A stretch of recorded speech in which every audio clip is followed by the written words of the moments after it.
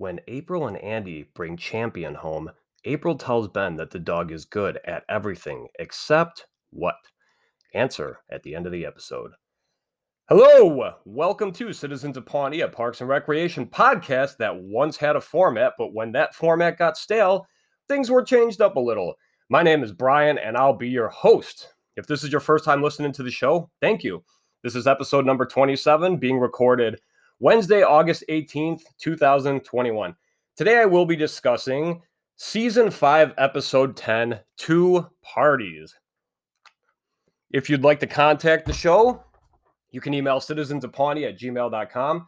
You can also follow and message the show on Instagram at Citizens of Pawnee Podcast, as well as my other page at Parks Rec Memes. New episodes drop every Wednesday morning and can be heard wherever you find your podcast now. Please remember to rate, review, and subscribe. Okay, so let's get right into our filler segment here. Got a tournament update for you with the at Parks Rec Memes. Best quote for Jen Barkley. It's one we wrapped up this week, and that quote was her saying to Leslie, "And you can trust me because I don't care enough about you to lie." Okay, so that was the winner. Admittedly, I was going to have Poncho on the bracket, but based on the responses from people who didn't see it on there, I'm sure it would have won easily. Yeah, that was obviously Poncho it's like her super easy quote. I mean, it'd be like Tom or Donna saying treat yourself. Like that's going to win automatically. Admittedly, though, I just forgot to put it on. So here's my confession. That was on accident.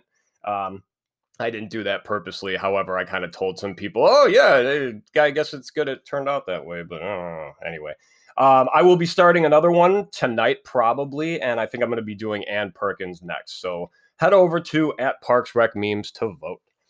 So I also forgot to give a shout out and a big thank you to my buddy Phil. He is the Instagram user at The Real Cookie Crisp Wizard. I talked about Phil a couple weeks ago.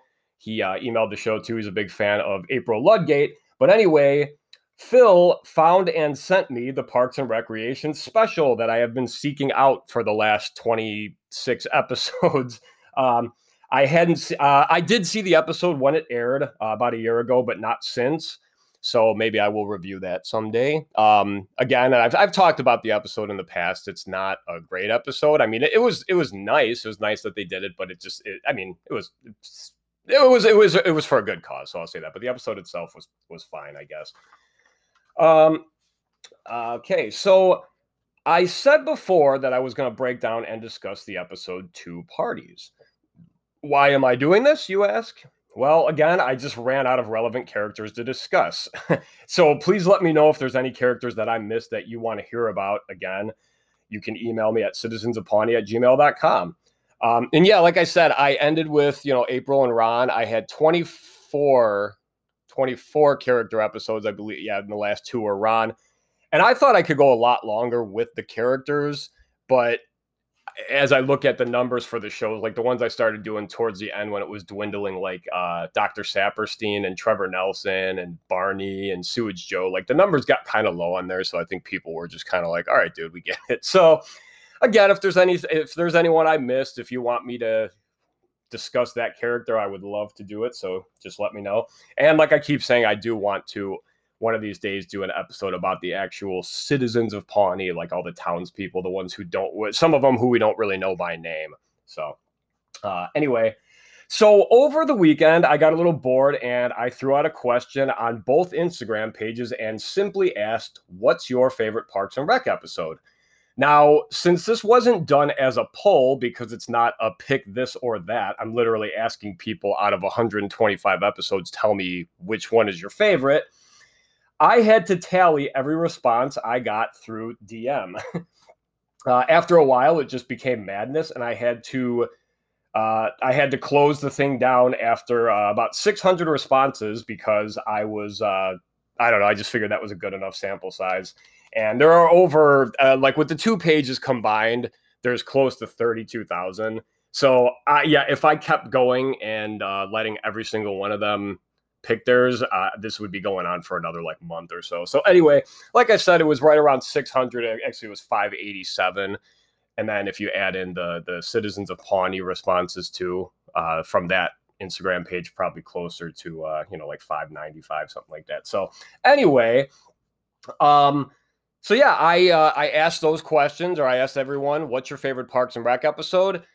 The responses came in, and here is the list of the top 10 favorite episodes of Parks and Rec as voted on by all of you, starting with number 10. Number 10 is season 5, episode 10, Two Parties, again, which I will be discussing today. Number 9, season 4, episode 8, Smallest Park. Number 8, season 3, episode 16, Lil Sebastian. Number 7, season 3, episode 9, April and Andy's Fancy Party. Season 7, number 6, wow. Season 7, episode 4, Leslie and Ron. Number 5, season 2, episode 10, Hunting Trip. Number 4, season 3, episode 8, Harvest Festival. Season 4, episode 11. So sorry. Number 3, season 4, episode 11, The Comeback Kid.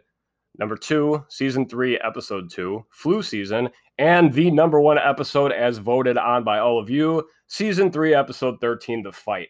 This one and The Fight is the snake juice episode, which is funny because I would say at least half of the responses that came in just said snake juice. So it's kind of funny to me. Like, I don't know if people just don't know what the name is, but I mean, that's an easy one. I knew that right off the bat, what they were talking about. Plus, The Fight is such a popular episode. It is a really great one. It's not my favorite. My favorite is Smallest Park, as I've said a million times on this thing. And luckily, it just made it in at number 9 because I really wanted to talk about that episode. And then I will, like I said, I might maybe when this is all done, I might just finally do that Parks and Rec special because I know a lot of people didn't see it yet. So what I have decided to do is break down the legacy episodes, as I've coined them, one per week, starting with number 10, Two Parties. So here we go.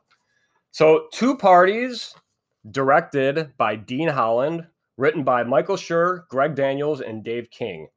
The episode aired on January 17th, 2013, to approximately 3.92 million viewers. Not bad. Okay. So I'm just going to kind of break down this episode scene for scene. So the cold open starts with Ken Hotate coming into the parks department for a meeting with Leslie, Ann, and April, who are trying to get the Wamapoke people involved with Pawnee Commons. He agrees that a playground dedicated to his people will be a fine addition. As usual, Ken screws with the white people of Pawnee, which he usually does with his hard-to-read demeanor.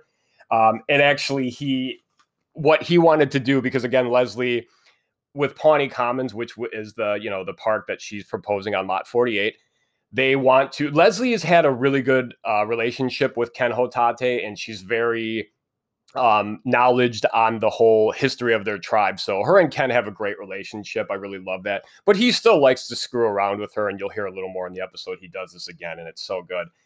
But yeah, he tells Leslie that he wanted them to put up a gigantic neon sign for the Wamapoke Casino that says, "Our slots are downright filthy." And Leslie, of course, is like, no, we can't do that. So then he's like, all right, well, we'll just, the playground's fine. So, and then he does the thing right when he walks in, and Ann asks if he wants some water. And he's like, do you mean fire water? That's racist. And, her and Leslie and then that slow smile creeps up on his face. So he just he loves screwing with white people. It's hysterical. Okay. So on to the actual episode. Here we go. At the start of the episode, we see Leslie and Ann approaching Chris and Ben at City Hall, talking about the upcoming bachelorette and bachelor parties for Leslie and Ben. Ann mentions that Leslie's party will be stressful, but that they have fun activities planned, and that we've got dancing, jello shots, private karaoke, and anything that can be penis-shaped will be penis-shaped. As Leslie's maid of honor, I really need her bachelorette party to go well. Which is why I'm stress eating gummy penises. Ben's party will just be the guys playing board games and drinking beers. Though the guys seem miserable, they still agree to play. While setting up for the girls' party at Ann's house, Leslie notices construction going on at Lot 48. Jam and Catherine Pinewood are present as the city is laying ground for a new Paunch Burger. Leslie and Jam each had 3 months to prepare their proposals for the land, and there were still 2 weeks left. Jam went ahead and ordered the construction anyway. So basically what he did here, and this was in a past episode where they agreed that yes, they would both have time to, like I said, submit a proposal for what they wanted to do for Lot 48. And Jam just went ahead and did it, which was actually, it was horribly sneaky and despicable on his part, but it was kind of smart too, because even as he says to Leslie, yeah, you've got another 2 weeks or so, but by the time you try to like clear this up, they're already going to be laying the foundation, and everyone's going to be so like jazzed up about there being a new Paunch Burger. And actually, as they're even having this conversation, we get a Lurpus sighting, which is Bjorn, and he walks by and he's the one that's like, oh, sweet, you guys are putting up a Paunch Burger? And then April yells over to him. She's like, they're disgusting and their food will kill you. He's like, yeah, but it's really good. And then Catherine Pinewood, you know, she looks over and she's like, it absolutely is, sir. She's another really great villain that I feel like they could have used her a lot more. I think she was great. So yeah, and yeah, Bjorn is super happy about the new Paunch Burger coming by. So back to Ben's party. The game seems to be losing players as Jerry and Andy are watching poker in the background. I will actually get to why that might happen later on in the episode, or why those two are not playing. When Ben asks if the guys want to hang out and watch Homeland episodes, Tom suggests that they all go out for a drink at a hot new club in Eagleton. They all agree, but this bar has a catch. They experiment in new ways to consume alcohol. For example, Andy's Bud Light looks like cotton candy, Tom's Martini is designed to be cracked open and inhaled nasally, and Ron's Scotch comes in the form of a hand sanitizer, which he literally puts his hands out and the guy just squirts it in and then starts kind of awkwardly rubbing Ron's hand, and Ron is just looking around like, what the hell is going on? And then we do see another instance of these weird drinks where a shot of vodka is in the form of a light beam, like almost like think Men in Black, you know, that thing that they push to make your memory erase. Yeah, because Tom tells everyone about this drink, and then they all look over, and you just see like almost like it kind of looks like someone took a picture. So it's just ridiculous, but I mean, it's very clever on the writer's parts. Meanwhile, back at Leslie's party, the fun tone has shifted as Leslie is sad now, as she knows that there's not much she can do about Jam. Until she has an idea and goes back to City Hall after hours and collects all of the Wamapoke Indian artifacts she can find. Pawnee has it in their charter that if any land construction revealed Wamapoke artifacts, construction would be halted immediately. This is narrated to us as we see Leslie chucking the artifacts into the construction site and then burying them, I'm sorry. It would be terrible if that were to happen on this future Paunch Burger site.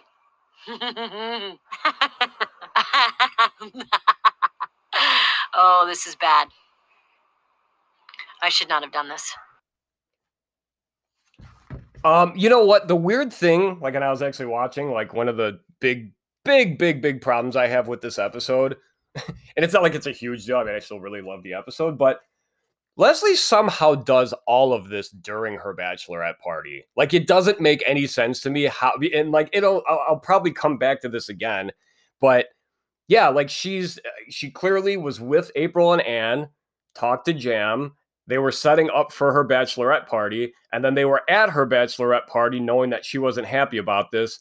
And then she went to City Hall, got all this stuff, threw all this stuff in Lot 48, which is next door to Anne's house. So Leslie apparently left the bachelor party for, I'm guessing, like at least an hour with having to go to City Hall, get all this stuff, go outside. And I mean, she was chucking this stuff in, and then actually she had a shovel too, probably just grabbed it off the site. Someone probably just left it around. That's what a lot of construction guys do. But yeah, so she was actually burying this stuff. So it really made, I'm very confused about that, how she did all of this with no one knowing. Okay. So back to the party. The stripper named Babe Lincoln arrives and starts giving Donna a lap dance until Leslie shuts it down. April confronts the stripper and knows him from middle school. His name is Glenn, and he used to play the clarinet. Actually, he still does play the clarinet. Sorry, she knew him from like high school, and she's like, "Hey, man, do you still play the clarinet?" And he's like, "Yeah," like kind of embarrassed about it. And she's like, "So how are things going?" You know, knowing that he's a stripper. And I know a lot of strippers make a lot of money, but clearly she was like trying to do it to shame him just because she's a jerk, and he just really gets depressed. He's like, okay. At Ben's party, the guys all realize that none of them have ever had a bachelor party. Chris comes up with the idea that everyone gets the bachelor party they want. One activity per bachelor. The club Tom suggested has now become his bachelor party. He declares that Rihanna is his new wife in this new weird marriage world he has set up for himself. Back to the other party. Leslie confesses to the ladies that she buried the artifacts. And all right, so this is what I was just talking about, how like they come back here and this is them confirming that no one knew Leslie did this. So again, like I still do not understand the writing here, and like she somehow did all of this during her own bachelorette party and no one noticed she was gone. So I'm sorry. Again, it's kind of bad writing. Like they had to do that. It makes sense or it works for the show. But when you really think about it, it's like, okay, that's kind of dumb. She enlists the help of April, Anne, and Donna to help dig up the old artifacts. Now, back at Jerry's bachelor party, which is at his favorite ice cream shop, Sherm's, this is where he met Gail. She had big breasts, long legs, slender. Ugh. Not my type at all, as Jerry said. Two running jokes come immediately in this section as first, Ben tries to figure out how Jerry and Gail's marriage ever happened, something that has boggled his mind since he met her. This is kind of like Ben being the only one who doesn't understand the little Sebastian praise, which I think is really funny because I think there might be like a comment or two about Jerry's wife, but Ben's really the only one who's like, what the hell is going on here? Like, Jerry Gergich is married to Christy Brinkley. Like, I mean, just, it's not that it's all about image and everything, but it's funny that no one else really, they're just like, oh, hey, Gail, and Ben is the one that's like, what the hell? Like, this doesn't make any sense. So sure enough, he asks Jerry right off the back like, oh, and what's the story with your marriage? Wait, was she dying and you saved her or something like that? And, so that's one of the running jokes is just Ben's constant confusion over Jerry's wife. And then the other one comes when typical Jerry has a goof and drops his ice cream. However, this place truly is his favorite as Sherm, the owner/store runner, arrives from behind the desk out of nowhere and gives him a brand new cone, telling the guys discreetly that Jerry always does this so he has a backup ready at all times. Now, I caught something watching this right now that I never noticed before. Sherm calls him Gary, even after the guys made a toast to Jerry Gergich, showing that Sherm is probably one of Jerry's only friends. I think this is great attention to detail by the writers. So this kind of makes up for the Leslie being gone from her own bachelorette party for an hour. But yeah, his name is clearly Jerry. I mean, like, obviously his birth name is Gary, but at this point in the show, he hasn't been turned into Terry or Larry or Barrett, Mailman Barry yet. So I really love this. Again, the guys immediately, they give a toast to Jerry Gergich. I mean, it's clear as day. They say Jerry, and then he comes over and he's like, hey, Gary, I got a cone for you. So that is amazing. Like I said, I never noticed that until this time. Like, I actually rewound it a couple times, and it was just like, that's awesome. I mean, because this guy Sherm seems like he's probably one of Jerry's ilk, like one of the nicest guys in Pawnee. And I just love that.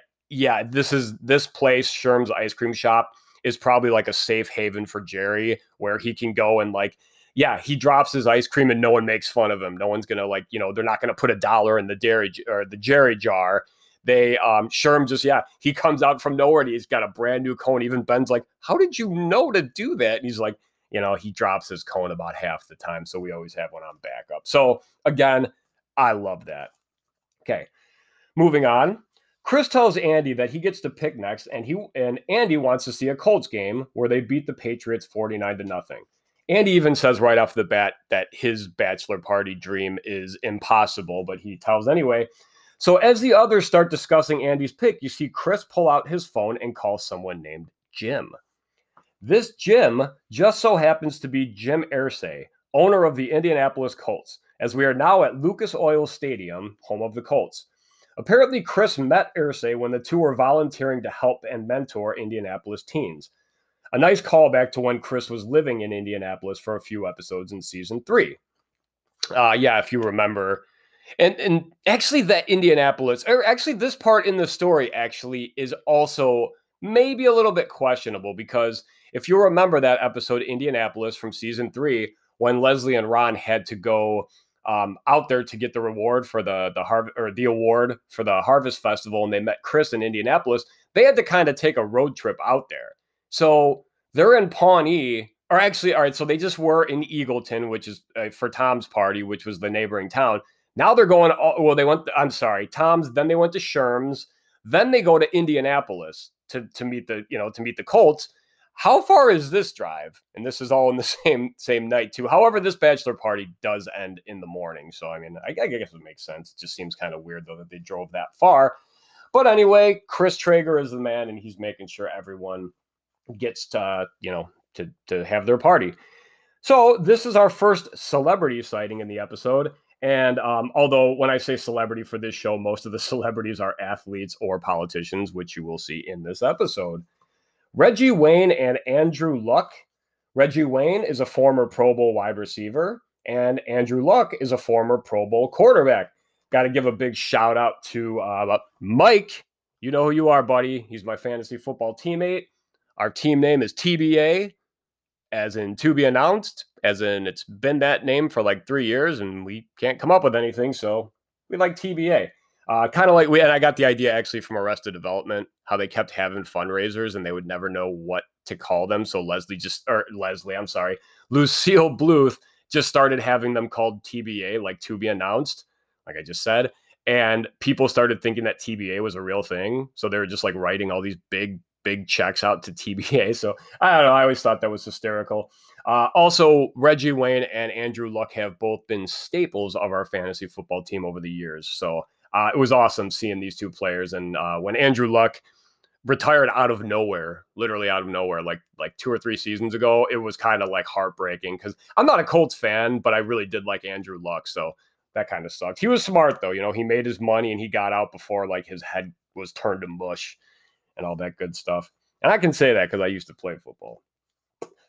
Okay, so Andy is starstruck and tells Reggie that he got married in his jersey, which is a callback to April and Andy's fancy party, where he was wearing the 87 jersey, which is Reggie Wayne's. In this episode, he's wearing Andrew Luck's jersey, which is number 12. But again, and he got that Reggie Wayne jersey from April, and she gave him that after he was trying to help her pick out a birthday gift for her boyfriend at the time, Derek. So she got him the Reggie Wayne jersey, which is awesome. Andy has a dream come true moment when he gets to catch a touchdown pass from Andrew Luck. Next, we see the guys driving around listening to Shoop. I don't know why I said Shoop. It's actually like Shoop. So, by Salt and Peppa. Also, a callback to when Ben and April had it on in Ben's car in the episode How a Bill Becomes a Law. That's the one where April and Ben are in Washington, D.C., and they were going to take a road trip to Pawnee to visit Leslie and Andy. And they were playing Benji's Summer Jams, his mix CD, and Shoop came on. And that's probably one of my favorite scenes just because, like, the dead silence in the air. Because Ben tells her right off the bat, like, no, don't put that in, don't put that in. And she's like, no, I'm going to do it, because April is a jerk anyway. So she just puts the CD on. And, yeah, it's just like, Shoop, Shoop-a-doo, Shoop-a-doo. And, like, Ben and April are both just sitting there staring in silence. And she looks over and she's like, really? He's like, don't judge me. But anyway... However, it does appear that, Chris is driving, so I assume it's his car, so it's kind of weird that he has Shoop playing, so it's either Ben's CD, which would make sense that maybe because it's his bachelor party in the first place, he's like, hey, my music, or it could just be maybe a song that Chris and Ben, since they've been traveling with each other for the last however many years, maybe they both just became a fan of that song Shoop. So again, that was pretty funny. One thing I noticed, though, which isn't a big deal, it was just kind of weird. When they're driving in the car, it is only Chris, Tom, Andy, and Ben. So you don't see Jerry and Ron, which makes sense because 6 guys wouldn't be able to fit, 6 grown men, and especially with Jerry in there, they probably wouldn't be able to fit into a small sedan like that. However, they did in Donna's small SUV because she put people in the trunk and on top of the car in the episode The Fight, if you'll recall. So anyway, I just thought that was a little weird. They just didn't really address that. But then we see them in the next scene, so obviously they just took a different car, but it's just something I noticed. The guys call Ann to check in on how their party's going. Ann, April, Leslie, and now Glenn, the stripper, who Donna told, we paid you for an hour, you're going to work for an hour, are now digging for the artifacts. Now we're back with the guys who are at Ron's pick, St. Elmo's Steakhouse. Right away, we get more celebrity sightings as Jerry accidentally sits at Newt Gingrich's table, thinking the server told him this was for the Gurgich party. And then when the guy comes over, he's like, "What are you doing? I told you not to sit at this table." He's like, "You said it was for the Gurgich party." He's like, "I said it was for the Gingrich party." And then Newt Gingrich walks over and Jerry's like starstruck and he goes, "Hey, Gurgich, Gingrich, you think maybe we're related?" And Newt's just like, "I don't think so, Jerry." And then typical Jerry, "Oh, okay," does his laugh and just walks away. So that was awesome. Nice play on words there with the last names. And then we see Indiana Pacers players Roy Hibbert and Miles Plumlee. Hibbert calls Ben Jello Shot, a callback to when the two worked for Entertainment 720. Then Roy says he is paying for everyone's dinner except Tom's because Tom still owes him a lot of money. Most likely in reference to Tom and John Ralphio's End of the World party where Hibbert handed out shrimp flutes. And this actually, I like that they addressed this because in that episode, or in Tom's episode, and probably John Ralphio's as well, I talked about that End of the World party, which was awesome, but they had like 10 grand to spend on that party, which looking at it probably cost, I'm guessing, at least like 100 grand with, I mean, Roy Hibbert alone, I feel like him being there, that would have at least cost 10 grand just for him being there. And yeah, so that makes sense then that they probably shorted a lot of people on this and are still probably paying them back. So the next morning, Leslie remembers that she tweeped or called Shauna Malwae tweep.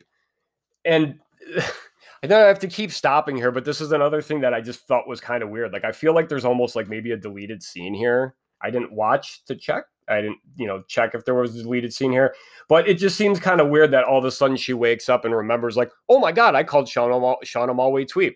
It seems like that could have been another thing. They could have literally just put in there for 5 seconds with like maybe Leslie like discreetly making a phone call. So I don't know. It's funny. And I love that she says, I tweeped. Like that's almost like she's tweeting, but like to Shauna Malwae tweep. So it's a tweep. Love that. Okay. So the lot is filled with reporters questioning Jeremy Jam and Catherine Pinewood. When the artifacts start turning up, the construction is temporarily halted. After some advice from Anne and April... Leslie, I want the Pawnee Commons as bad as you do. Actually, that's not true. You want everything 1,000 times more than I do. But we do not want to win this way. Oh, April, I wish you weren't right, but you are. You have turned into a very beautiful, wise, and fertile government employee. Stop. It's kind of weird when she just starts raining compliments on you, huh? Don't try to bond with me. Can't win. So after that, Leslie decides to confess what she did to Ken Hotate. Not what she did to him, but she just wants to confess what she did to him, like to tell him. Okay. I guess she kind of did it to him because it's his tribe. But anyway, so the guys' all-night party has also come to an end as Chris hands out t-shirts to everyone before remembering that they left Jerry at a gas station in Martinsville. Back to Leslie. She is now off to the side with Ken Hotate as she confesses burying the artifacts herself so that construction would halt. Ken is upset, but seems more confused since Leslie has so much respect for Ken and the tribe.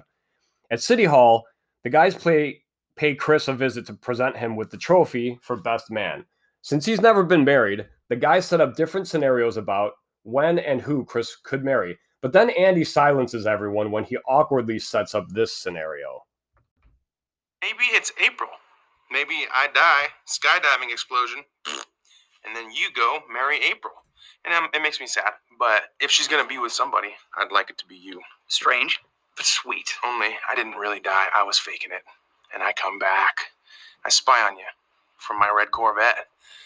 I'm planning to kick your ass, but I see how happy you make her, and I have to walk away. I have to. And I do, slowly, in a rainstorm. Okay, this isn't really in the spirit of what we're trying to do. But as time goes by, it eats away at me. You're out living it up with my wife, and I'm alone in a cave, training. Anyone else want to chime in? I thought you were my friend. I thought you were my friend! Okay, what we're trying to say is that you... I love that one. And I talked about that last week, actually, in the underrated moments. That was one of them. That was a good one. So the best thing about that part, too, is no one know, like they had a planned thing. So right before that, they're giving examples and Ron's like, Who are you going to marry? Maybe she's a fitness nut. And then Jerry's like, maybe she works at a juice bar in Snurling. And then Andy comes in and that's when he's like, maybe it's April. And he starts doing that. And as he's telling this weird little story, like Tom Mosley, his face is just great. He's just kind of like looking around, just what? He's making like really confused faces like this is inappropriate. And then if you notice in the thing, like Ron interjects and even Ben cuts in at one time. And it's just like, yeah, these guys are all like, dude, this is not what we're trying to do right now. However, Andy has good intentions. His imagination ran a little wild there. So Chris is very happy and tells the guys that he just wants to be with someone who values life like he does. Also, he says, dimples are a plus. Back to the meeting between Leslie, Ken, Catherine Pinewood, and Jam. Ken tells them that after examination, the artifacts found weren't possibly able to have been buried that long ago and that it must have been a hoax. As Leslie begins to confess to Jam and Catherine, Ken stops her. He tells Jam that as a citizen of Pawnee, he is upset about Jam going back on his deal with Leslie. He then likens it to the Pawnee settlers taking the land from his ancestors, which makes Jeremy and Catherine very uncomfortable. Then he tells them that the Wamapo Casino has six paunch burgers, and that perhaps it may be time to take a look back at these contracts. The two then back down. Then Leslie and Ken decide to have a little fun with Jam. In the spirit of fair play, I suggest we put on these authentic Wamapoke headdresses and dance around the table. Absolutely not. That sounds highly offensive. Does it, white man? No, it's not offensive, so let's do it. You first. So clearly, this is not offensive. It is offensive. I am very sorry. That's one of my favorite scenes. It's a lot better if you watch the clip, but clearly this is a podcast. So, I could send you a link, but you've seen the episode. So anyway, where are we at here? Okay. So then we are back at City Hall where Shauna Malwae-Tweep approaches Ben about their rotating bachelor party since she's looking for a story after the artifact story turned out to be a bust. He takes her to see Chris, who takes her out to lunch to discuss the story. Now, this is also some foreshadowing there because, like I said before, when the guys are trying to give Chris this dream scenario of his perfect wife, and he says, I just want someone who values life and friendship, and then he says also has great dimples. If you'll notice, like Shauna Malwae-Tweep, Allison Becker, the actress, she's like a poster woman for cute dimples. She got really nice ones. And she also, when she came to Ben and asked about, she's like, oh, I heard about this bachelor party you guys had. And Ben tells her, he's like, yeah, there's really nothing exciting about it. And she says, well, it just sounds to me like a great time with a bunch of friends who value each other. And so she basically just lays out exactly what Chris just said. So that's when Ben is like, well, you know what, here, why don't you come talk to Chris, knowing that Chris is, he needs a woman in his life. Okay. The cold close shows the guys back at Lucas Oil Stadium playing football with the Colts again. Andy kicks a field goal as everyone cheers and the episode ends. So that is the episode, Two Parties. Okay. Very good episode. So I am going to actually drop into a little bit of trivia about this episode. And of course, this is taken from IMDb, which I love their trivia section for movies, TV shows, everything. Even if they're not true, they're still fun to read. So anyway, again, this is IMDb trivia for season 5, episode 10, Two Parties. The touchdown dance done by Chris Pratt is his personal favorite. It's the same dance he does in Guardians of the Galaxy. So, if you will recall from Guardians of the Galaxy, the first one, at the end, when Star-Lord is trying to distract Ronan the Accuser, he starts doing, what he does here after he catches the touchdown pass in this episode. I always called it the Running Man. I think that's what it was called. It's the one where you just run in place, basically. It was made popular by, I believe, Stephanie Tanner of Full House fame about 50 years ago. No, it was like 25 years ago. No, longer than that, probably 30 years ago. How old am I? Yeah, let's say 30 years ago. So anyway, I love that one. Okay, this is a kind of cool one. The table that the boys play board games on appears to be the same green hexagonal table from Michael Schur's / Greg Daniels' previous show, The Office, during Michael Scott Paper Company.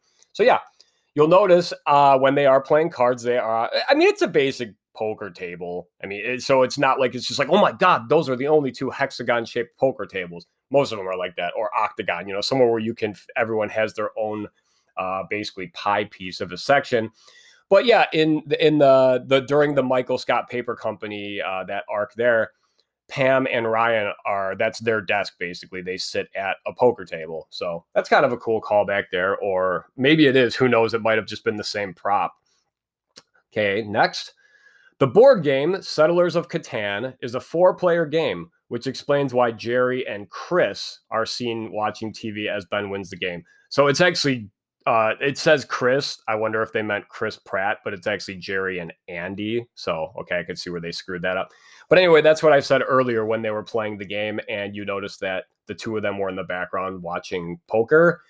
Now, I thought that might have just been like a kind of nice callback, because actually over the weekend I was with my brother working, and he had mentioned that he's seen Chris Pratt do some like card trick type stuff on different, like talk shows and whatnot. So I thought that might have been kind of like a cool nod. He's watching cards. I mean, it's a card game.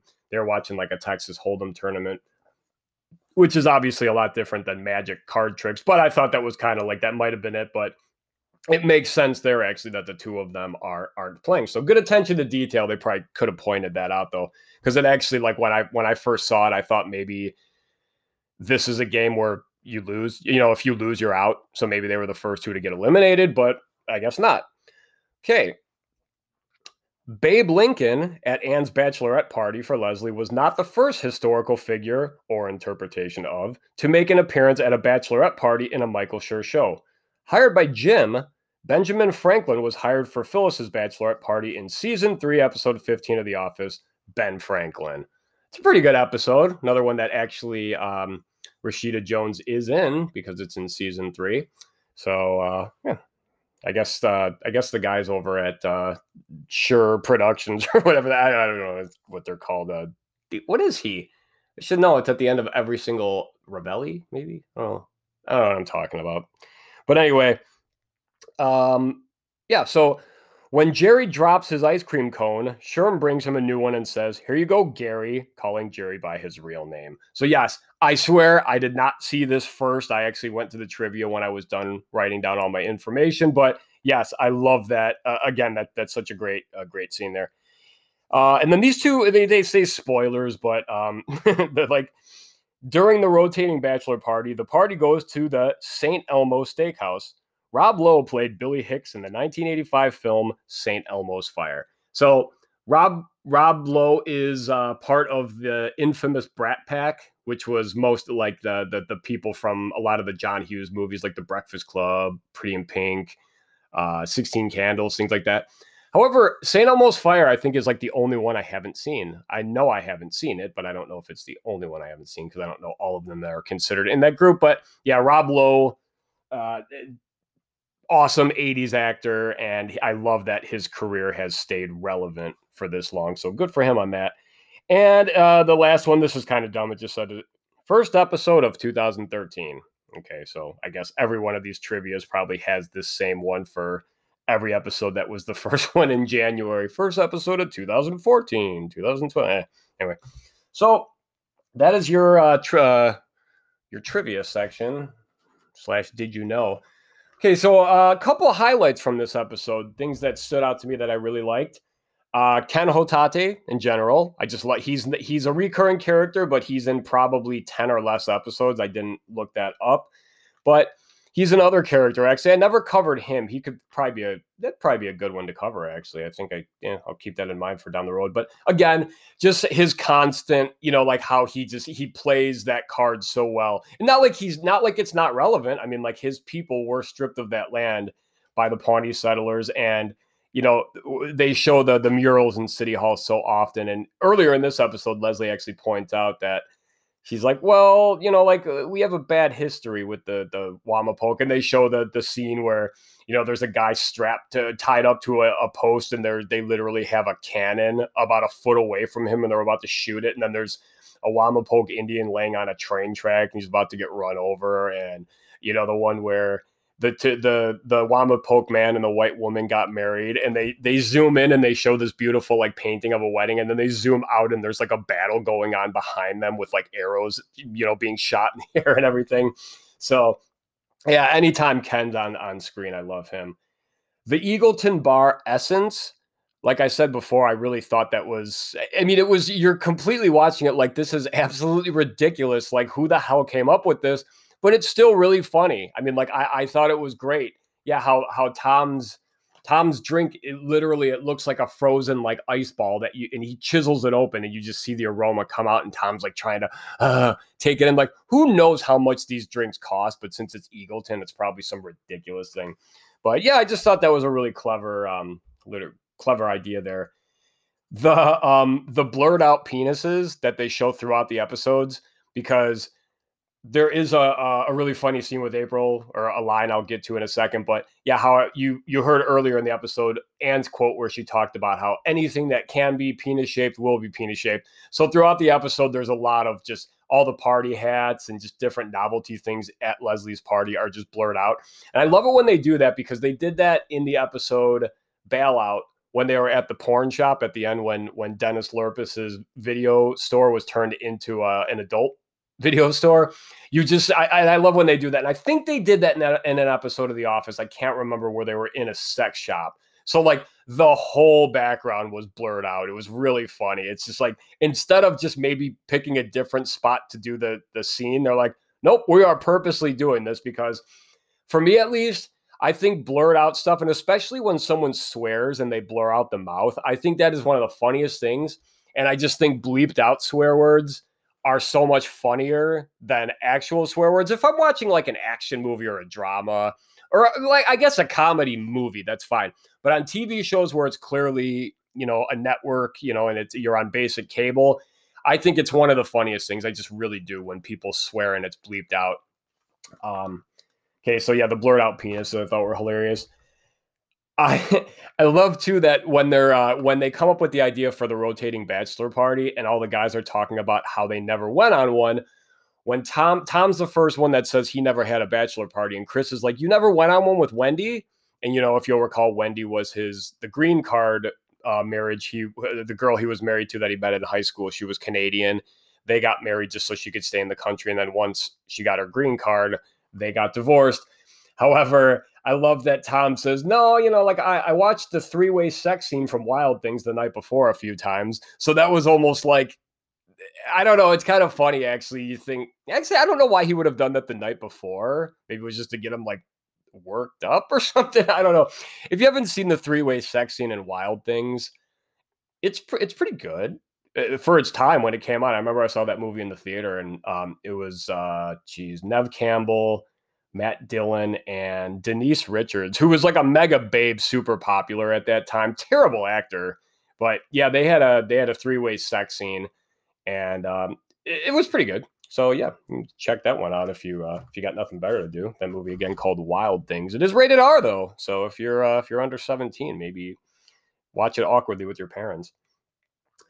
I also, so like I was talking about before with the blurred out penises, April, the first time when Leslie calls them out to start digging for the artifacts, April is using I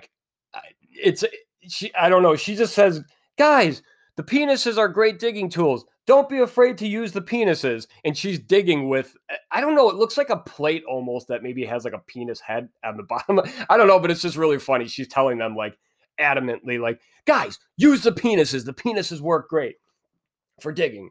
As I said before, I love the Gary drop by Sherm. It's in the IMDb trivia, but I'm also like, I thought it was kind of cool. I caught that one, and I'm sure many people have caught it before, but maybe not. The Colts players, that was a big plus for me because again, Reggie Wayne and Andrew Luck were, obviously two of my favorite Colts, but I'm not a Colts fan. So I guess if I had to pick a favorite for a team that I'm not a fan of, I am a Bears fan, sadly. But hopefully, I don't know, they might be good this year. We'll see. I doubt it. But since Aaron Rodgers came back, with the Packers, it's kind of the rest of the league's like, shit. Like, we have no chance anyway. So, seeing them, that was great. And then at the end of the episode, when I played that clip for you with Catherine and Jam having the meeting with Leslie and Ken, when Ken he tells Catherine, he's like, oh yeah, there's 6 Paunch burgers. Maybe we should go back and check out the contract. She tries to be like a hard ass and she's like, I'm sorry, is that a threat? And Ken, just in his typical, like, he has that kind of like shit-eating grin and he's smiling. He's like, well, yes, I thought that was pretty obvious. Like, I just love that. Yeah, he's not, like, she's like, oh, is that a threat? It's not him being like, no, but we're going to do that. It's him straight up saying, yeah, it was a threat. How did you not know that by my tone and by what I said? So I love that he doesn't back down because he's kind of a badass in Pawnee. So, but yeah, that is going to wrap up this episode. Thank you so much for hanging out and listening. Remember, if you'd like to contact the show, citizensofpawnee@gmail.com is how you can reach me. You can also like and follow on Instagram at Citizens of Pawnee Podcast and at Parks Rec Memes. New episodes drop every Wednesday morning and can be heard wherever you get your podcasts now. Please subscribe if you haven't already. Next week, I will be discussing, you know what? I was going to do my drum roll, but I already told you what I would be doing when I told you the order of the episodes, the top 10 there. I will be putting actually a release schedule on both Instagram pages, on the Citizens of Pawnee official page, and then also at Parks Rec Memes. So yeah, for the next 9 weeks, we will be covering episodes unless something else comes up in between there that I could do. So again, thank you for listening to Citizens of Pawnee, a Parks and Recreation podcast. My name is Brian, and I'll see you next week. And also, I just remembered I didn't even tell you that I will be discussing Season 4, Episode 8, Smallest Park. Did I say that? This is a terrible ending. Sorry. Okay. See you next week. The answer to the trivia question, digging, is the only thing that Champion, the 3-legged dog, isn't good at, according to April.